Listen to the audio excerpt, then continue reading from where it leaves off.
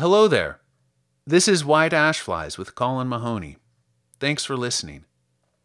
Tonight we're serving you your Tuesday spleen in the shape of 2 poems by Jonathan Swift.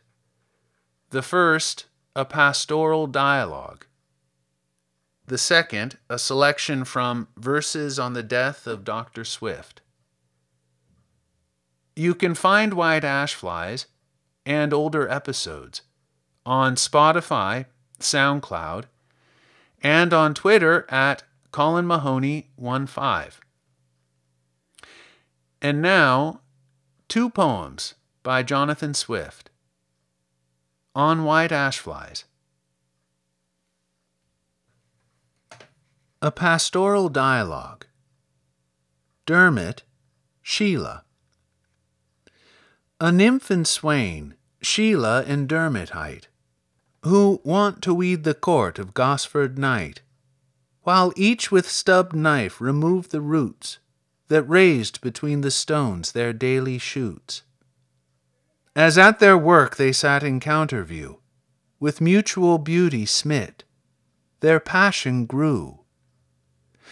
Sing, heavenly muse, in sweetly flowing strain, the soft endearments of the nymph and swain. Dermot. My love to Sheila is more firmly fixed than strongest weeds that grow these stones betwixt. My spud these nettles from the stones can part, no knife so keen to weed thee from my heart.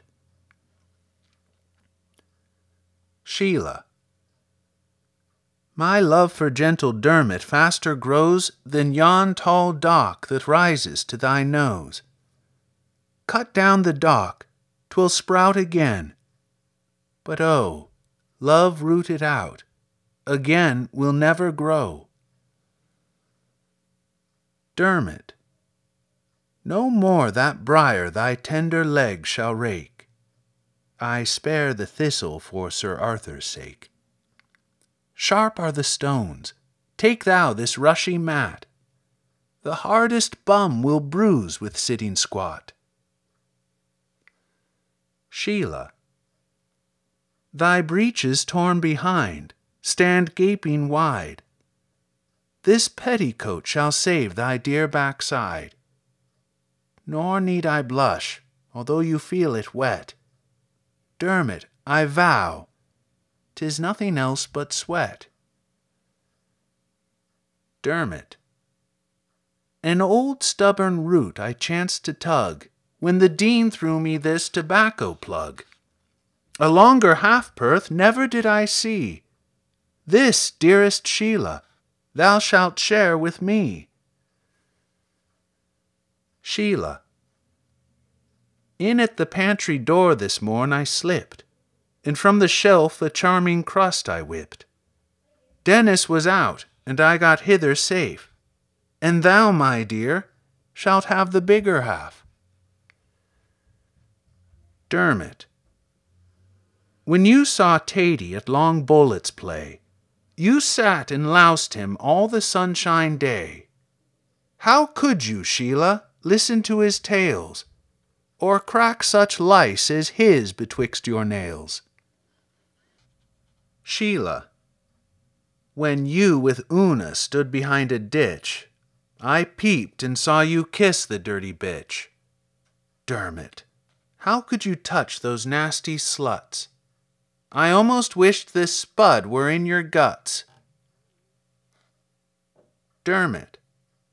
If Una once I kissed, forbear to chide. Her aunt's my gossip by my father's side. But if I ever touch her lips again, may I be doomed for life to weed in rain. Sheila. Dermot, I swear, though Tady's locks could hold 10,000 lice, and every louse was gold, him on my lap you never more should see, or may I lose my weeding knife, and thee. Dermot. Oh, could I earn for thee, my lovely lass, a pair of brogues to bear thee dry to mass. But see, where Nora with the sowens comes, then let us rise and rest our weary bums.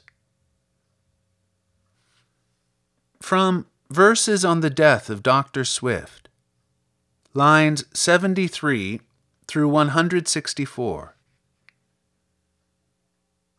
The time is not remote when I must by the course of nature die, when I foresee my special friends will try to find their private ends, though it is hardly understood which way my death can do them good. Yet thus methinks I hear him speak. See how the Dean begins to break. Poor gentleman, he droops apace. You plainly find it in his face. That old vertigo in his head will never leave him till he's dead. Besides, his memory decays. He recollects not what he says. He cannot call his friends to mind, forgets the place where last he dined, plies you with stories o'er and o'er. He told them 50 times before. How does he fancy we can sit to hear his out-of-fashioned wit? But he takes up with younger folks, who for his wine will bear his jokes. Faith, he must make his stories shorter, or change his comrades once a quarter.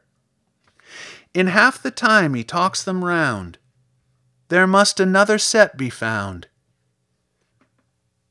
For poetry, he's past his prime. He takes an hour to find a rhyme. His fire is out, his wit decayed, his fancy sunk, his muse a jade. I'd have him throw away his pen, but there's no talking to some men. And then their tenderness appears, by adding largely to my years. He's older than he would be reckoned, and well remembers Charles II. He hardly drinks a pint of wine, and that, I doubt, is no good sign. His stomach, too, begins to fail. Last year we thought him strong and hale, but now he's quite another thing.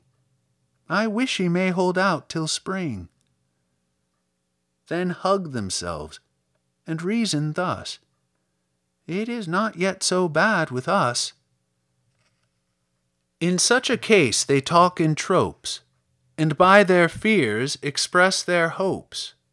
Some great misfortune to portend, no enemy can match a friend.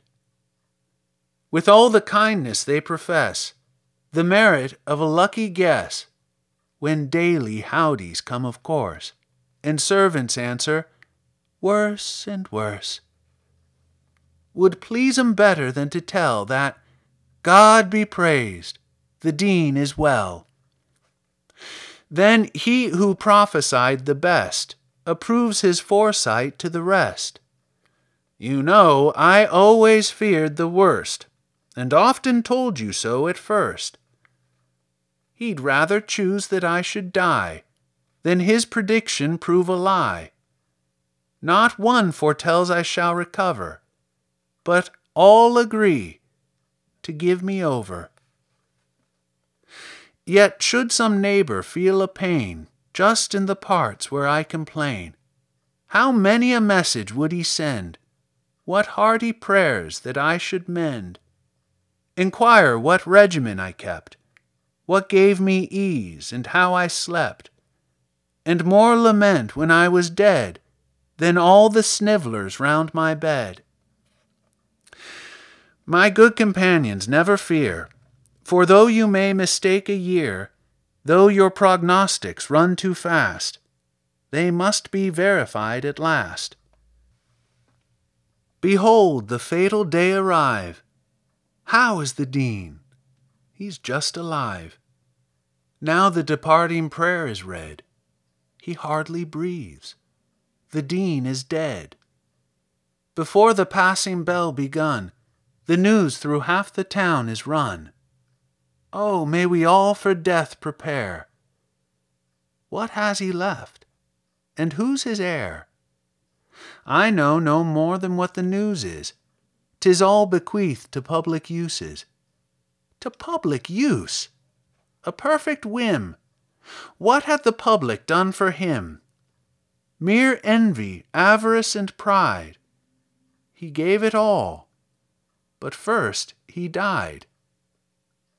And had the dean in all the nation no worthy friend, no poor relation, so ready to do strangers good, forgetting his own flesh and blood?